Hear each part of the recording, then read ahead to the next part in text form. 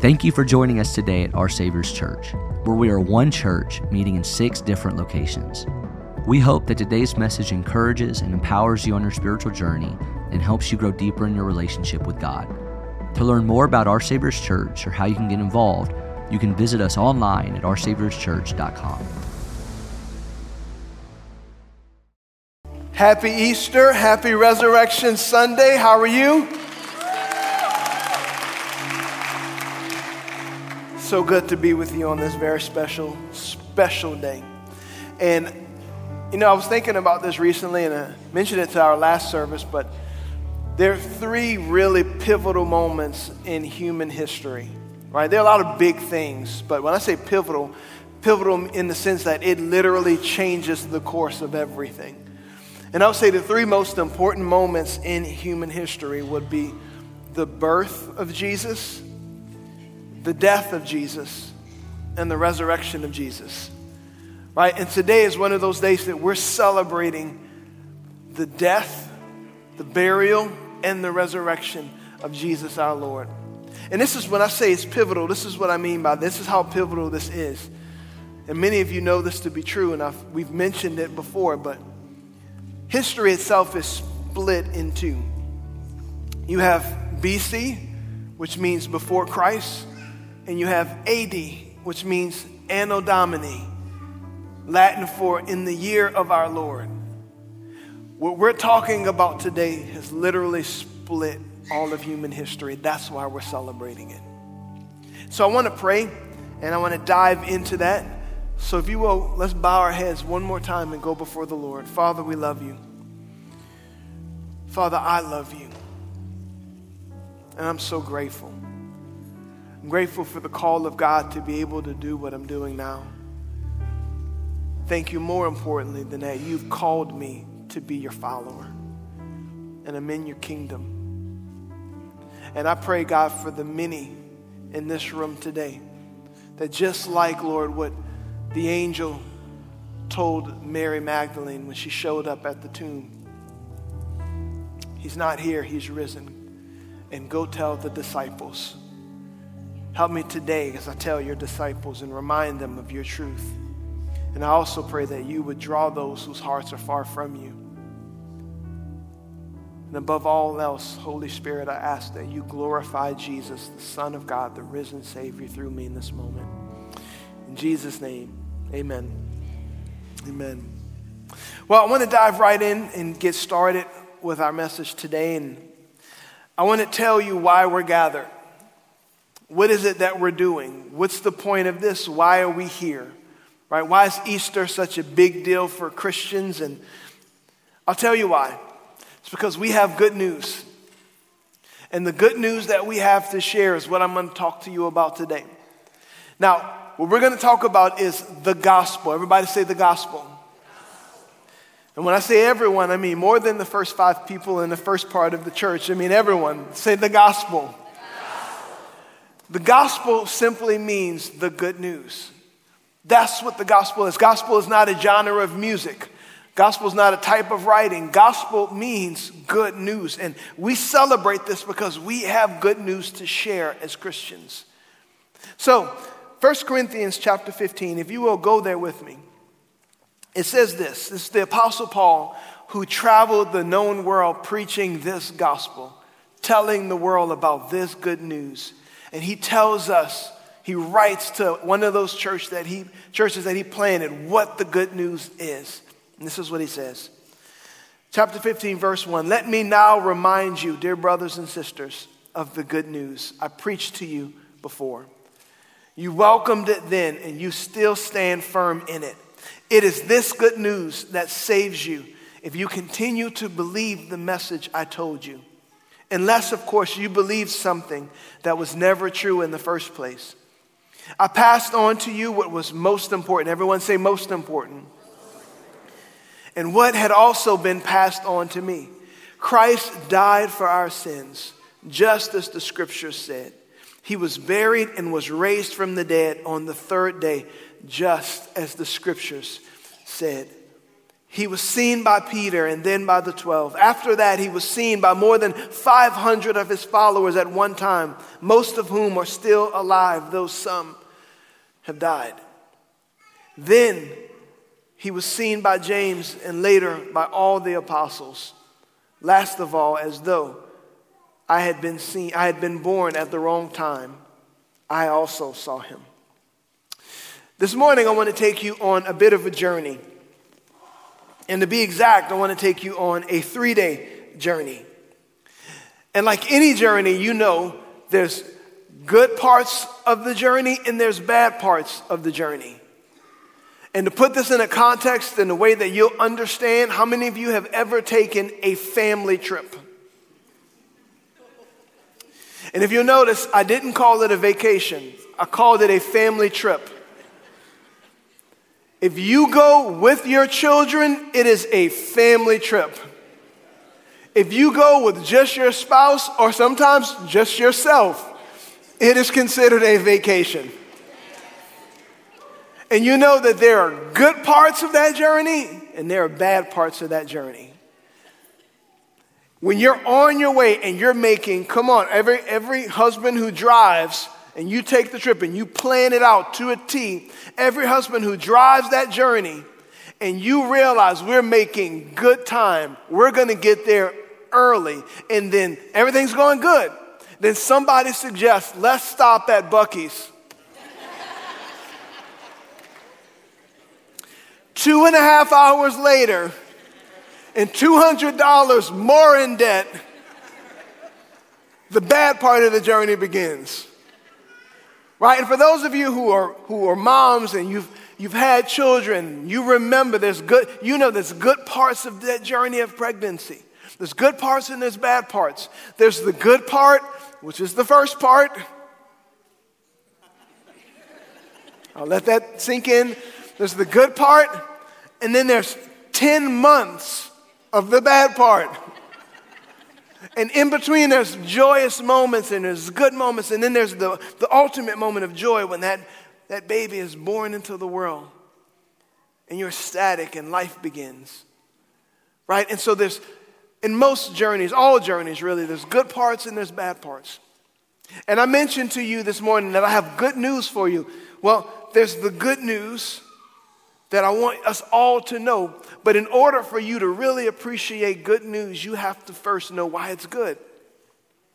You have to know what makes it good. And it's hard to understand what makes good news good without knowing the bad news. So on this journey, this 3-day journey, I want to take you on a navigational tour through the good and the bad of this story. Let's celebrate with the day that we just celebrated on Friday, known as Good Friday. And if you're anything like me, then for years, you probably wondered to yourself and didn't really want to ask, why do we call Good Friday good? Because isn't that the day that our Lord and our Savior died a horrible, agonizing death on the cross? What makes that good? I want to answer that question for you.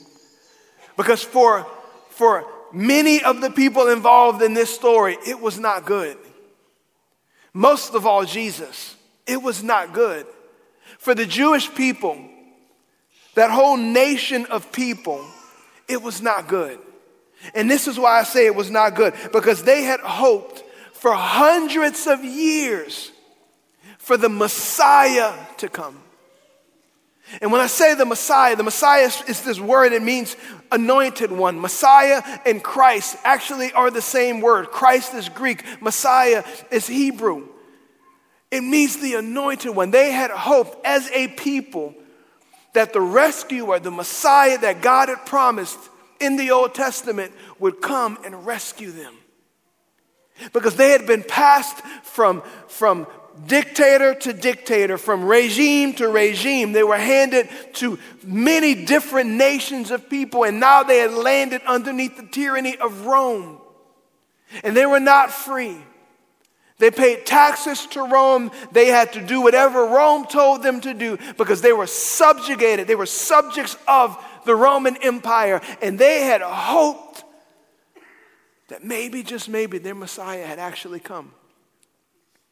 Because on this Friday, if you think, look, 5 days previous to this moment, on the day that we just talked about last Sunday, called Palm Sunday, was the day when Jesus came riding into Jerusalem on a donkey, revealing to the nation that your Messiah has come, that your King has come. And hope for that would be at an all-time high, seeing him, having heard the stories of him healing the sick and him opening blinded eyes. And rumor has it that he had just healed a man. He had just raised a man named Lazarus from the dead. This has to be the Messiah we've been waiting for. This has to be our rescue and our hope. Only to have that Friday end with their hope nailed to the cross like a piece of meat and put there by the very nation of people, Rome, that they had hoped Jesus would rescue them from. Friday was a painful day. For the disciples who had followed him, and I'm speaking primarily of the 12, but not just the 12. For those disciples who had left everything to follow Jesus, it was a painful day. Because many of them left homes, they left family, they left their careers, they left all that they knew and that they were comfortable with in life, all because this man who claimed to be the Messiah came doing miracles for them to see. And not only did he do that, but he asked them to be his followers. And they were brought close. And they got to intimately see his life. For 3 to 3.5 years, they slept in the same area he slept in. They watched him multiply fish and loaves. They watched him do these miraculous things. And he was their friend. He was their mentor. He was their confidant. He was their teacher, their rabbi. He was everything to them.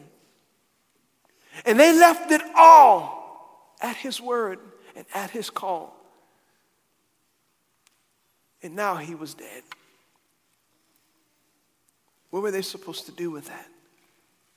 And last of all, and certainly not least, it was not good for Jesus, who was sinless, who was spotless, who had never done anything wrong. He never lied. He never cheated. He never disobeyed God. Everything he did was right. Nothing that he had done was wrong. Nothing he had ever done was sin.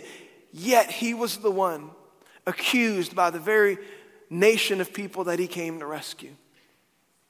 Crucified by the very people he himself created in the beginning. And he took on him sins that he never committed as he was nailed to that cross. Beaten with the cat of nine tails. And some of you have seen the movie The Passion of the Christ, where he was beaten and the flesh from his body literally ripped off by those whips. Many believe his beard was literally pulled from his face. A crown of thorn placed on his head. And the cross was not a simple death where you just died. It was dehydration. It was suffocation. It was the worst agony and pain that Rome could inflict on a person. That is what happened to our King. So, Pastor, if all of that happened, you still haven't answered the question. Why do we call this Good Friday? Let me keep explaining this. How could it be good? It was good because everything he did on that cross was for me. Everything he did on that cross was for you. See, this is the way the Bible describes us. When the Bible talks about sin, it says that the Bible says the wages of sin is death. Let me unpack what that means. The wages meaning the payment. The payment for sin is always death. See, when I work my job, I expect that every other Friday I'm going to receive my payment, my wages. And some of you are the exact same way. When you work your job, you expect what? Your payment. If you work your job, you work the hours, and you don't get paid, all of a sudden, some of you get real ghetto real quick. You just, where my money? Right? And things, you expect the payment for what you have done. Well, the Bible tells us that the payment for our sin is death. Let me explain that even a little bit more. Payment for our sin is death. I've been a pastor since I was around 24 years old. I'm 42 now. I've done many funerals, and one of the questions that I often answer in funerals is this: Pastor, why does this hurt so much? Why does death hurt so much? Not just for the person going through it, but for the people left behind in its wake. Why do we hurt? Why do we grieve? Why does this never feel natural? It doesn't matter if they were 99 years old or 9 days old. It never feels easy. I'll tell you why. Because we were never supposed to die. We were never supposed to die. Death was not God's original plan for mankind. He created Adam and Eve to live forever. And it was not until sin came into the world that death came into the world. It was not the original plan. And when sin came into the world, separation from God came, guilt came, shame came, condemnation came, regret came, and so did death. See, the end result for all of our sins is not simply the good feeling that it may cause. The end result of our sin is not simply the regret that we feel. It's not simply the shame that we hide it from. That is not the end result of your sin. The end result of your sin, the ultimate payment, the ultimate wage for your sin is death. That's what makes Good Friday good. Because when Jesus died on that cross, he said, I'll pay that price. I will die for your sin. That's what makes Good Friday good. Now, what about Saturday? So Saturday, as we go on to the next leg of this journey, if Friday is a day full of disappointment and hurt and loss and agony, if that's what Friday represents, then Saturday represents hopelessness. It represents all hope being gone. Because like many of us, you've experienced moments where tragedy has come, or something horrible has happened, or you've suddenly lost something or someone, and now you're left with this feeling. Initially, you have shock. Initially, you have, I cannot believe this just happened. But it's after that shock wears off that hopelessness starts to settle in. And you start really realizing and feeling what you've lost. And I believe that's where the disciples were. Because they scattered and they left and they went many back to their jobs, went back to what they knew as life. Because this man they had followed the day before, he was now dead. And now what are we going to do? Saturday represents hopelessness. Have you ever been there? Have you ever felt hopeless? Have you ever had your hopes and your dreams just collapse in front of your face, and in a moment you seem to forget everything that you once knew to be true? A friend of mine, Tim Sinsley, who attends our church, he said something to me in a text message. He said, believe what you know, not what you think. Believe what you know, not what you think. And there's something in the Bible that I found so ironic about Saturday that I want to read to you. In Matthew chapter 27, verse 62, on Saturday, the day after Jesus died, this is what the scripture says. It says, the next day on the Sabbath, the leading priests and Pharisees went to see Pilate. Now, these are the same religious leaders who got Jesus arrested. The same religious leaders who trumped up these charges to have him killed. And this is the same Pilate who was the governor who stood there and had to make the ultimate decision of whether or not Jesus would be crucified or set free. And he chose to please the people and have Jesus crucified. So those same leaders are going to that same governor, and this is what they're saying. They told him, sir, We remember what that deceiver once said while he was still alive. After 3 days, I will rise from the dead. So we request that you seal the tomb until the third day. This will prevent his disciples from coming and stealing his body and then telling everyone he was raised from the dead. If that happens, we will be worse off than we were at first. And Pilate replied, take guards and secure it to the best you can. Don't miss this. So they sealed the tomb and posted guards to protect it. 2 things I want you to see about this moment, this Saturday. First thing is this. What I find so ironic is that on that Saturday, Jesus' enemies remembered something. They remembered that Jesus had once said, or multiple times really, had said he was going to die. He was going to be handed over to his betrayers. He was going to face this hardship and this death. But on the third day, he was going to rise again. Jesus' enemies remember that. But what I find so ironic is that his friends did not. His enemies remembered him saying this, and this would only lead me to believe that his followers were so overwhelmed with hopelessness. They were so overwhelmed with grief. They were so I can't believe this happened. What now? That they didn't even remember that Jesus told them this was going to happen. Grief has a way of doing that to us. Pain has a way of doing that to us. Hopelessness has a way of doing that to us. Even sometimes as Christians, as believers, we forget what he's already told us. That's the first thing I want you to see. The second thing I want you to see is this, that the disciples, the Romans, Pilate said, all right, fine, go and seal the tomb. And this is important. He said, seal the tomb. In that day, they would take a seal. It was like wax, just like this type of seal you see on an envelope. If you've ever seen an ancient document, they have a seal on it, and they seal it close to ensure that it's not going to be opened, because if that wax is broken, then you know that that letter has been opened.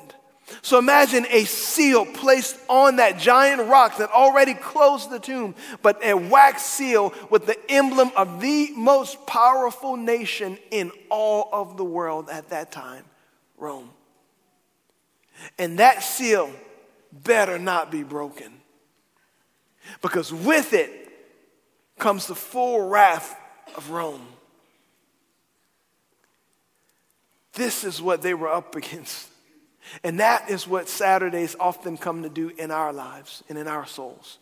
You get the hit, you get the problem, you have the loss, you have the issue, and then hopelessness comes to seal the deal, to make sure that you stay closed up in death.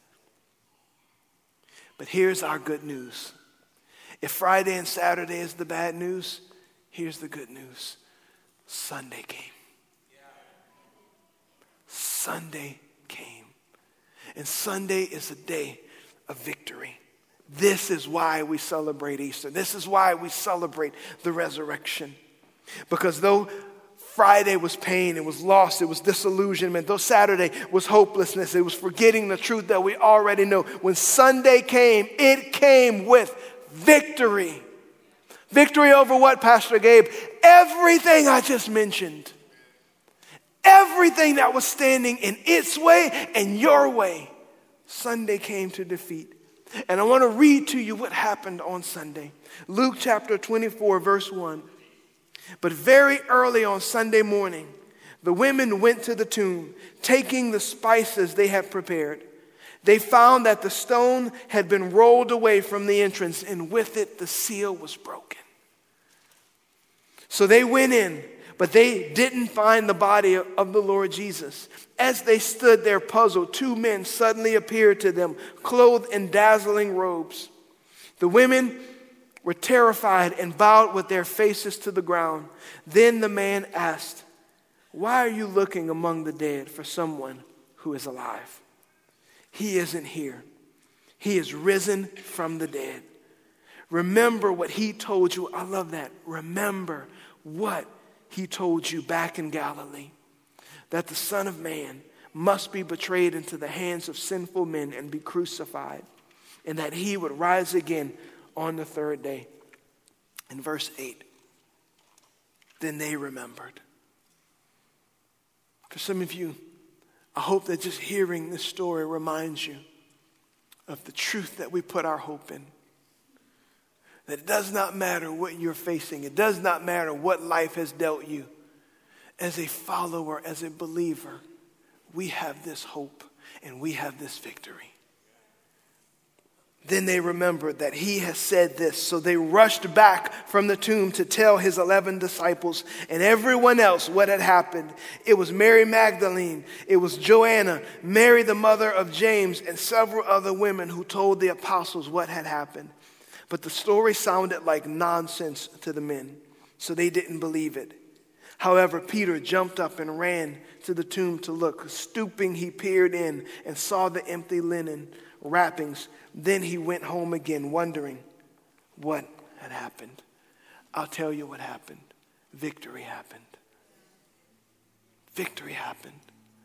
And even his disciples initially did not believe until Jesus showed up to them and they believed. Victory, Pastor, over what?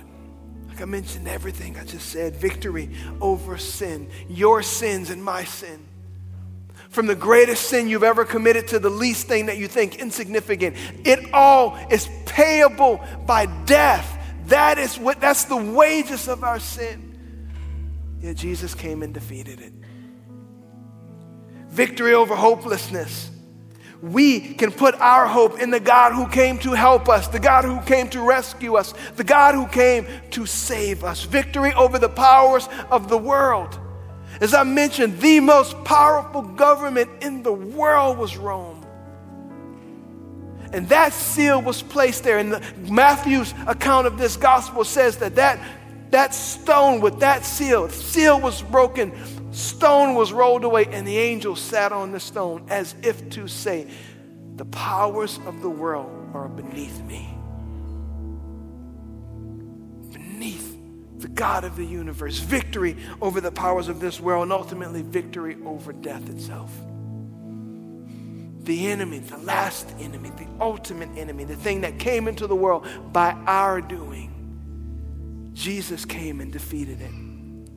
I don't know if you know this or not, but the thing that really separates Christianity from all of the other major religions in the world is not just that we believe Jesus was born and came. There are many other religions that believe Jesus came. There are other religions, that believe Jesus came, was a good teacher, even a prophet. Some religions even believe that Jesus himself was the Messiah. He was the Christ. But the thing that separates us from every other one of those beliefs is what he did on Sunday when he rose again from the dead. And he proved in that moment, I'm not just a good teacher. I'm not just someone to give you some morality to help you live a better life. I am the Messiah and I am God and I've defeated death, hell, and the grave for you.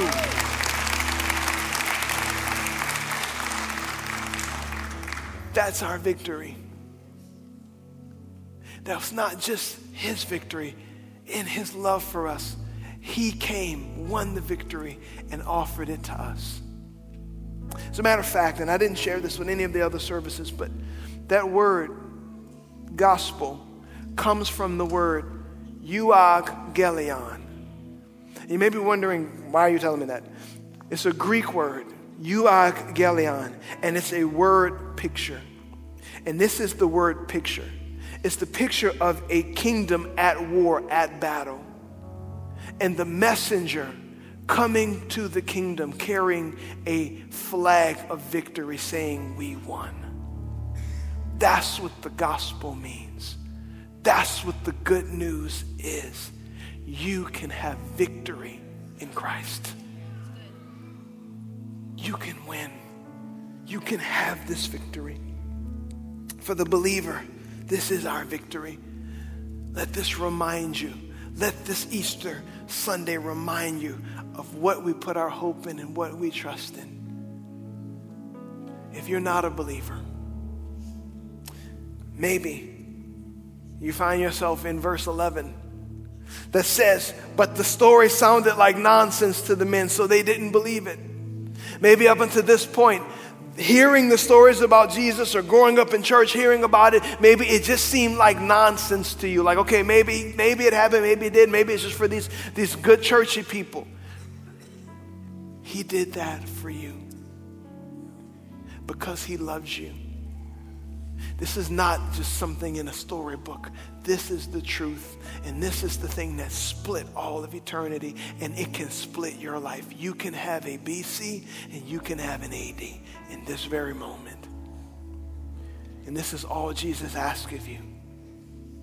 Believe. Believe in what I did for you. Believe that what I've said is true. Believe that not only did I die, I died for you.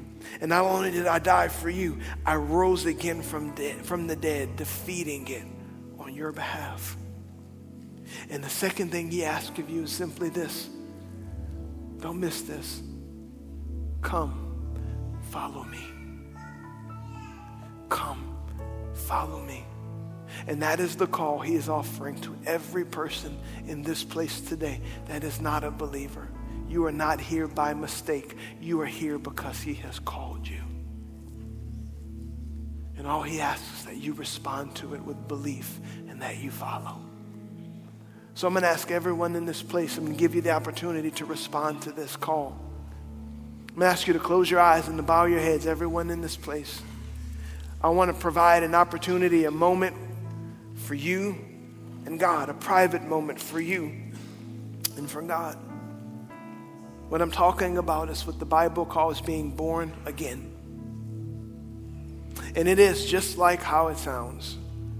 The old you dies, and with it sin, with it guilt, with it condemnation.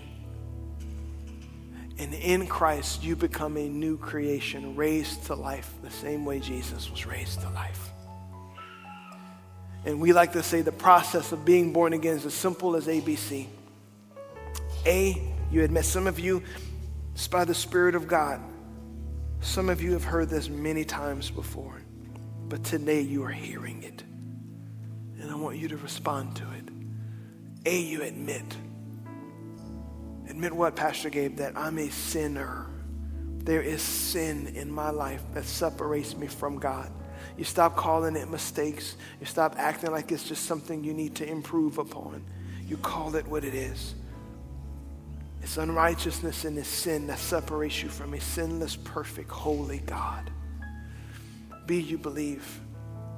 You believe that everything we just talked about from the Gospels, from the Word of God is true.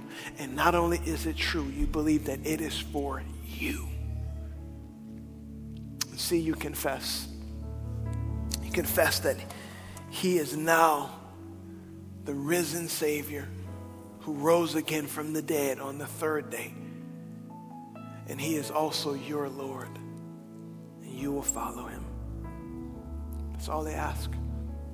If you're here today and you say, Pastor Gabe, I want that. If God loves me that much, if God wants to have that relationship with me, then I want that. I can tell you I made this decision at 16 years old as a very sinful young man, hurting, confused, broken, bitter, and far from him. And in an instant, he saved me and changed me, and I've never been the same since. And that can happen to you today. So with no one looking around, on the count of three, I'm going to ask you, if you say, that's me, I want that. I want that new life. I want to follow Jesus. I'm going to ask you to just lift up your hand on the count of three. And then I'm going to ask you to pray a prayer with me. And it's not the words of the prayer. It's not nothing magical and mystical about the prayer, but it's the Spirit of God that's going to come into your life as you make Jesus Lord. It's his blood that was shed. It's his grace that's going to save you.